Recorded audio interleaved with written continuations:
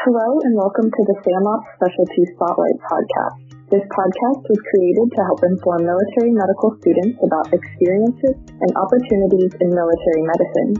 We aim to interview physicians either currently in or retired from the military from all branches of service and various specialties. Today, we are fortunate to have Dr. Rogers with us. Thank you for joining us, Dr. Rogers. Hey, thanks, Katie. Glad to be here. Start by telling me a little bit about yourself. Where are you from? What medical school did you attend? Or where did you go for residency? Anything like that? Sure, yeah. So I grew up in Greeley, Colorado, north of Denver. And I went to undergrad at University of Northern Colorado in the same town. And met my wife there, future wife there. Then I was accepted to the University of Colorado. And I was accepted to Uniformed Services University in Bethesda, Maryland. And we like the idea of moving 5 states away from all of our family. So, yeah, I just like the idea of living on the East Coast. I was in Air Force ROTC in undergrad, which is unusual for docs. I had a pre-HBSC scholarship. I wanted to do military medicine. I kind of knew that from the start. And so we moved out to Uniformed Services in Bethesda, and that was kind of the start of the active duty military career. Loved it there, loved the location, loved the area, but, in med school, CO school, it doesn't really matter, I don't think, where you go in terms of what's around. There's, you're pretty busy and working pretty hard, but we did enjoy that area. So I had always wanted to do aerospace medicine, be a flight surgeon in the Air Force. Even before I went into med school, I've read some things about it, and I was like, that sounds really cool. Being able to support aviation medicine and be able to support the operational mission closely. And so I was going to go do a GMO tour after transitional residency, and then some good mentors of mine, sage kind of military physicians, said, hey, do something clinical. If you think you want to go clinical, do something clinical first, and then roll into flight medicine. So that's what I did. We went to family medicine residency at Andrews Air Force Base, which is no longer there. They've consolidated, I think, with Nellis. But great place. It was a small community hospital, but they had, ICU and a pretty good range of surgery. But we were the only residents hanging around. There was rarely another resident showing up. So it was kind of all the family docs running the whole hospital. And that was a good experience for being able to kind of develop self-reliance and really, all that we saw, all the cases. We weren't like 5 layers deep in residents and fellows for a given case. So that was a good experience, good training, I thought. So then we started having kids, had a child at the end of med school, and then we had another child right in the beginning of residency. The 4 of us kind of traveled through our subsequent career. Awesome. So why did you initially choose to become a physician?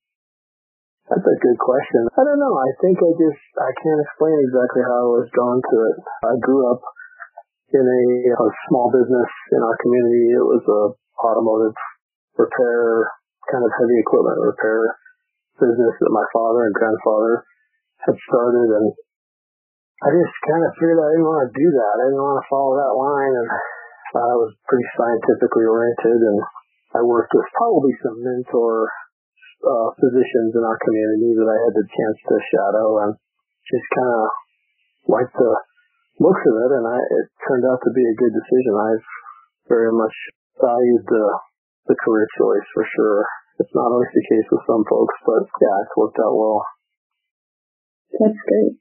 So sort of similarly, what made you want to join the military? I know you said you were Air Force ROTC in undergrad, but what kind of led to that decision in the beginning?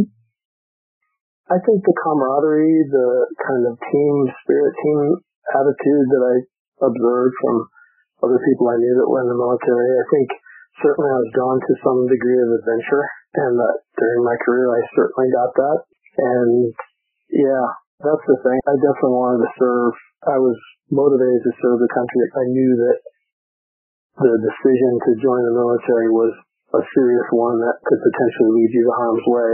I did not have any idea it would turn out like it did with 9/11 and all the post 9/11 stuff, but yeah. Okay, so that leads me nicely into my next question, which is where have you been stationed or what different positions have you held in your military career? My family and I, we got an amazing array of locations. We started out after residency at a small hospital in Omaha, Nebraska at Offutt Air Force Base. That was family medicine. I was just kind of cutting my clinical teeth, seeing a lot of patients, working hard. Not a ton of operational connection, but then I was able to apply to the AMP course, the Basic Flight Surgeon School, with a potential to get an assignment after that. And so we did that and applied to an overseas position. So we were given RAF Mildenhall in the UK and got there right before 9/11. So the unit I happened to be assigned with was a special operations unit. And so with 9/11 stuff all over Europe and the Middle East, it got crazy busy. And so I was deployed a lot, TDY a lot, doing all sorts of crazy missions that were fascinating, a little bit exhausting, hard on the family, but huge level of adventure for sure. Then we came back to the States and I decided to kind of lean back away from the special ops community a little bit. It can kind of suck you in a little bit. And so we went to a fighter base to Seymour Johnson, North Carolina, Goldsboro, North Carolina, where I got to work with the F-15E Strike Eagle wing there. And then there's a tanker wing too, but got to do high performance fighter connection in terms of, medicine interface with pilots and with those. That was crazy amazing as well. Lots of cool stuff, lots of fun medicine. At the same time, I was still practicing true family medicine. So I was taking care of families and really enjoyed that, really enjoyed applying that to the operational angle of just, the fact that there's a mission to be done. Then we went to the RAM, the Residency in Aerospace Medicine at Brooks Air Force Base in Texas, and then spent 2 years there, got master's degree in Residency in Aerospace Med. Then we went to Dyess Air Force Base in Abilene, Texas, where I got to work with the B-1 bomber, free flying that platform, and a lot of C-130 time there with another unit co-located there. And then coming down kind of to the end of the career, ended up getting a chance to come to the Air Force Academy here in Colorado Springs and did that for the last 2 years. So the last 4 years of my career were squadron commander, running a 100-plus person squadron. So I was getting kind of tired of the not as clinical, more administrative side, and we decided to get out at the opportunity to retire when that came up. So we went ahead and took it, and we stuck around here in Colorado Springs. Awesome. So what are you doing now? I'm a family physician. I run a direct primary care clinic in Colorado Springs. It's called Alpenglow Family Medicine. I still do quite a bit of aviation. I'm a senior FAA medical examiner, and I also get involved with the HIMSS program, the program for substance abuse affected aviators with the FAA. So kind of a mix. Great. So what do you like about family medicine and aviation medicine? Yeah, that's a great question. We could probably talk for an hour on that. I kind of like the quarterback position of it in a way. I think looking back, I can look back and think, should I have been a specialist? And, I would have certainly made more money, more procedures, that kind of thing. The money's not terrible in family medicine, but it's sometimes a lot more work chasing around things. But I really like that kind of being kind of in the middle of things, being that first interface for patients a lot of times. And, I just kind of like the down-home kind of country doctor feel. It's challenging. It's definitely challenging. It has its big-time challenges. There's a lot you got to know, a lot you don't know. I mean, you can't just shovel everything off and just say, I don't do, major areas. You got to kind of know some stuff. But I enjoy getting in and really getting face-to-face with patients and getting in their lives with them a little bit. That's great. So what advice do you have for students choosing a specialty? That's a great question. I try to encourage them to ask those questions of those who they, are talking to or shadowing. I recommend asking, what do you love about this? What do you hate about this? What do you wish you'd have done differently? And, those are just kind of key things that you just start to hear. And I think, if possible, try to spend as much time doing kind of little micro interviews with as many doctors as you can. I mean, learn what you think in your mind. I want to do this. When I started, I want to be a thoracic surgeon. I knew that for sure, for positive. And throughout med school, I figured out that wasn't really my thing. That wasn't really my skill. My leaning part of doing that was from talking to a lot of docs that were in their career. Don't be afraid to hear the bad side of what people say, but also really, take that with a grain of salt too. Sometimes docs are overworked and frustrated, and so everything is just negative. And when you get into more of the story, that's not really the case. They do actually like some things about what they do. And so spending time with docs, learning that can help a lot. And then just doing it, doing your rotations to kind of experience that. I learned in surgery, I was not really cut out to be a surgeon.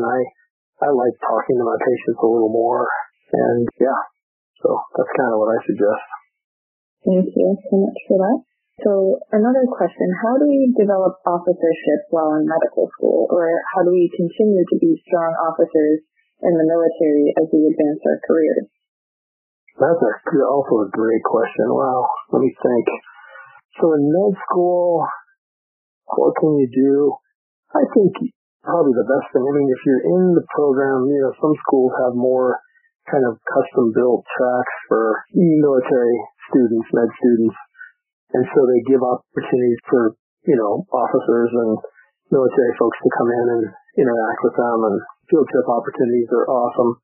I think studying a bit of history, just reading a bit of military history from your branch or from overall just kind of history of different military events and interactions.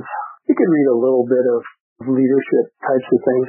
There's some pretty good books out there that teach about leadership that's kind of military oriented. It's a little different military than civilian leadership in like a big business or something. But I don't know that in med school you have to do a ton. I think just some superficial things. I would suggest, though, after med school, when you get active duty and you're working, the professional military education programs in all the branches typically have online options. So when I was going through, they really wanted to get all the docs through squadron officer school. That's a standard basic school for the average captain. And I actually know a couple docs that were able to go in residence actually went to the course in Maxwell Air Force Base. I'm not sure you need to do that, but at least taking the online version of the company grade officer level professional medical education in the Air Force at Squadron Officer School, and then maybe Air Command and Staff College, which is at the major rank level or 04 level.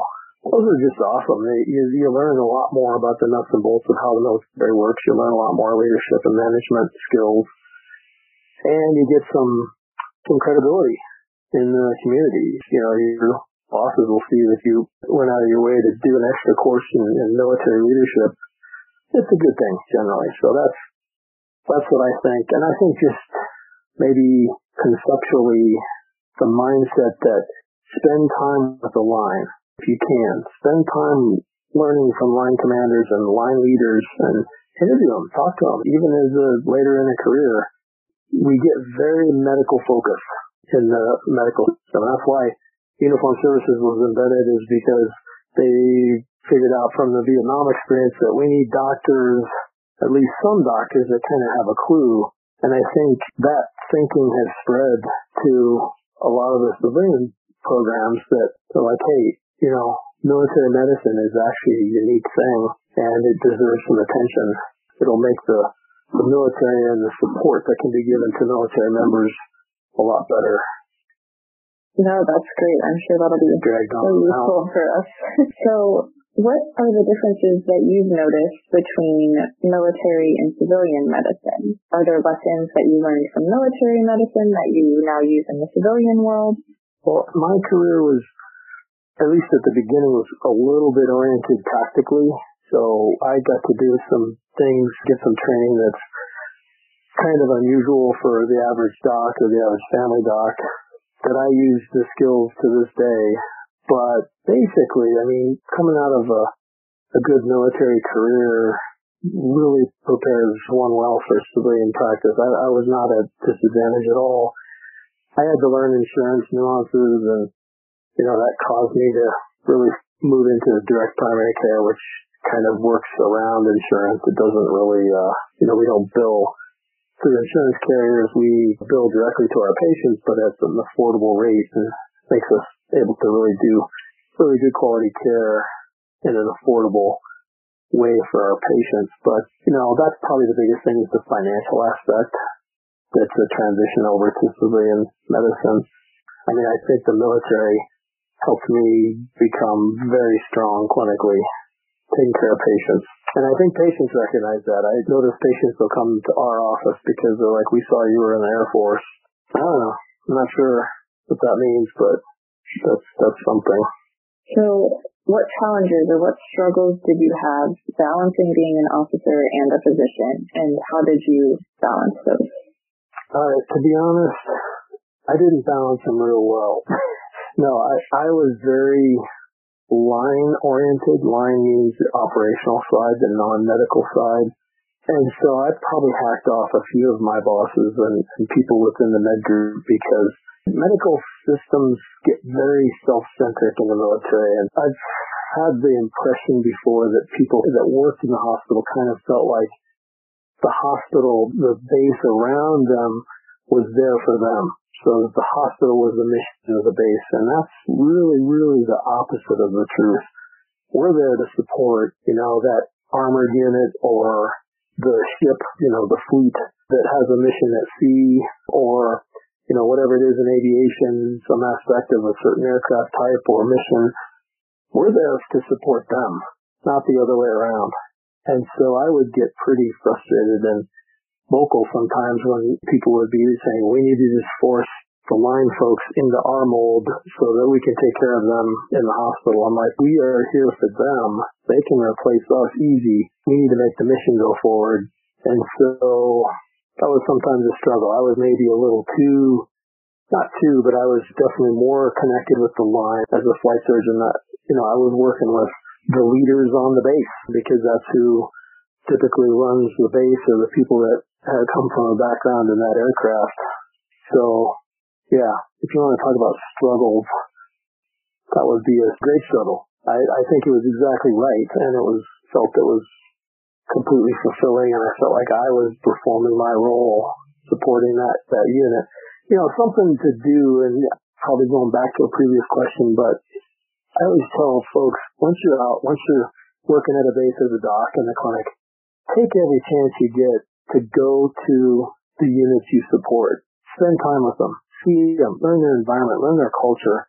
What challenges do they deal with? What's it like to live in the field, sleeping on a tank, long exercises?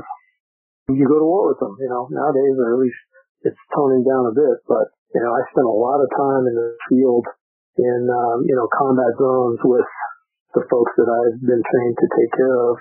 It helps you a lot. It gives you perspective.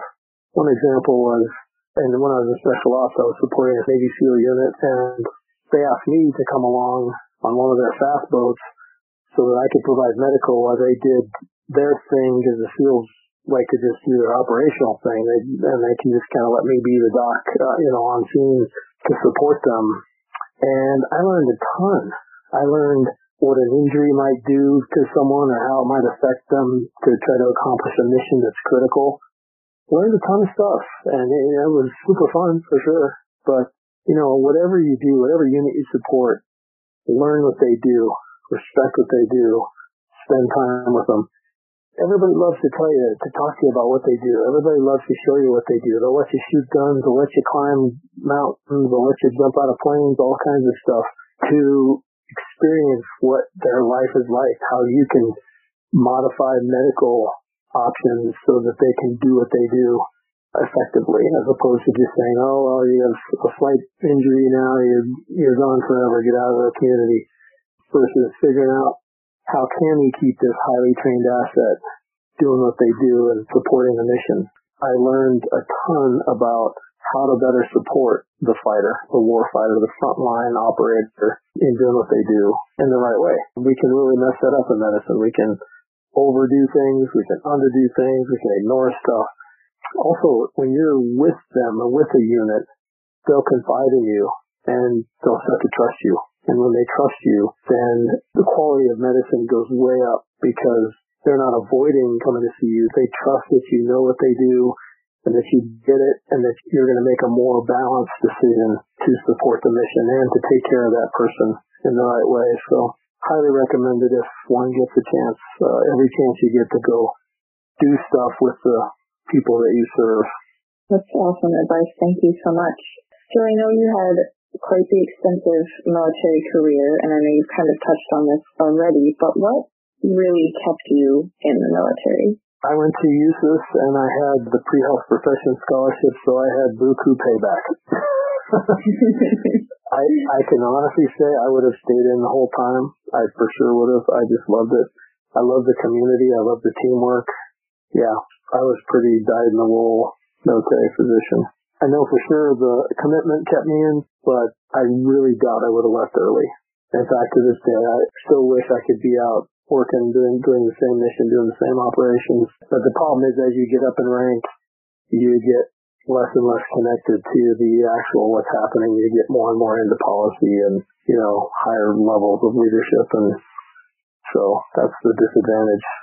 You can't make it last oftentimes a full career very easily, but I drag it out as long as I could. Thank you. So kind of switching back here, what advice do you have for students who are trying to get into a military residency? Great question. My experience is about 20 years old or so, maybe a couple more, 22 years old. But from talking to friends of mine who ran residencies and so forth, it's not really much difference than it was. To get into a residency, you have to go there. You have to work with them. They have to see you and experience interacting with you. People think, well, I've got awesome grades and awesome, USMLE scores or whatever the standardized tests are and got all these great recommendations, but they don't give two hoots. They're going to have to work with you closely for 3 years. They need to know if you're reliable, if you have a decent sense of humor, if you have a decent work ethic. So if you just send something and expect they're going to pull you out of a hat and say, come to this residency, that's not going to happen. Because they're in the military. I mean, they pick people that they say, that's the person we want. And they'll take some hit on grade quality and standardized score quality to some extent. That's the number one thing. You got to go there and rotate with them somehow, do something to spend some time, not just a quick interview for a couple hours, but let them see how you work and how you interact. I don't think anyone in the training programs would disagree with that. And then finally, what are some pitfalls that we should avoid as either physicians or officers? So I've seen both ends of the spectrum. I've seen doctors that refuse to do anything with the operational line or want to just purely be doctor, come in, punch the clock, sit in your office, do your thing, push paper around, go back home, don't really engage. And then there's the other end of the spectrum where occasional docs would be a little too far off and it would be a little too queued up with the line and not integrated with the hospital. So here's an example. When I was in the Special Ops unit, we did not have a requirement to work in the hospital. We did not have a requirement at all, and that was an unusual factor in the Air Force. But we were specifically in the unit we supported, and we did our medicine within that unit. But I still jumped back, and I would work and I would help in the hospital. I would come when I could. I would help teach ACLS, ACLS, PALS, just to be around. I would offer to help the clinic, the flight med clinic that I coordinated with often. If they had a shortage of manpower, I'd say, hey, I can help you guys. I can come over this afternoon and see clinic for you guys. That paid off in spades because I knew the people in the med group. I could help my unit, my operational unit, get things done because I knew the right people over there. That I was trusted. If I'd have made myself completely absent from the hospital side, it would have hurt our operational side. By the same token, still was mindful who I worked for and what, I was constantly advocating for the unit that I was assigned to and not just one side or the other. Just shouldn't have no knowledge of who this person is. The line shouldn't not know who their doctor is. the hospital shouldn't not know who this other doctor is over across the base. I think that would be very useful to kind of look at that when we're in our military careers. So is there anything else you want to talk about? I am jealous of those who are starting now and jumping into an exciting military medicine career. Just, a lot of folks I know are just doing it for the money. And it's a great deal for the money. It's probably the best deal to get the HPSB and pay your time off and then you're out. You don't have to pay for med school. That's awesome. But please, I beg you, take care of those people. Do your job well. Have some mindfulness toward the mission of the military, and that it's not just about a function to help you get through med school without all the cost. And you do that, and you'll be served well inside and outside. Thank you so much. That wraps up our episode with Dr. Rogers today. Thank you so much for your time and sharing your experiences with us as future military physicians. For those of you listening, if you have any recommendations for the podcast or anything you'd like to hear in particular, feel free to email samopseducationchair@gmail.com. Thanks for tuning in.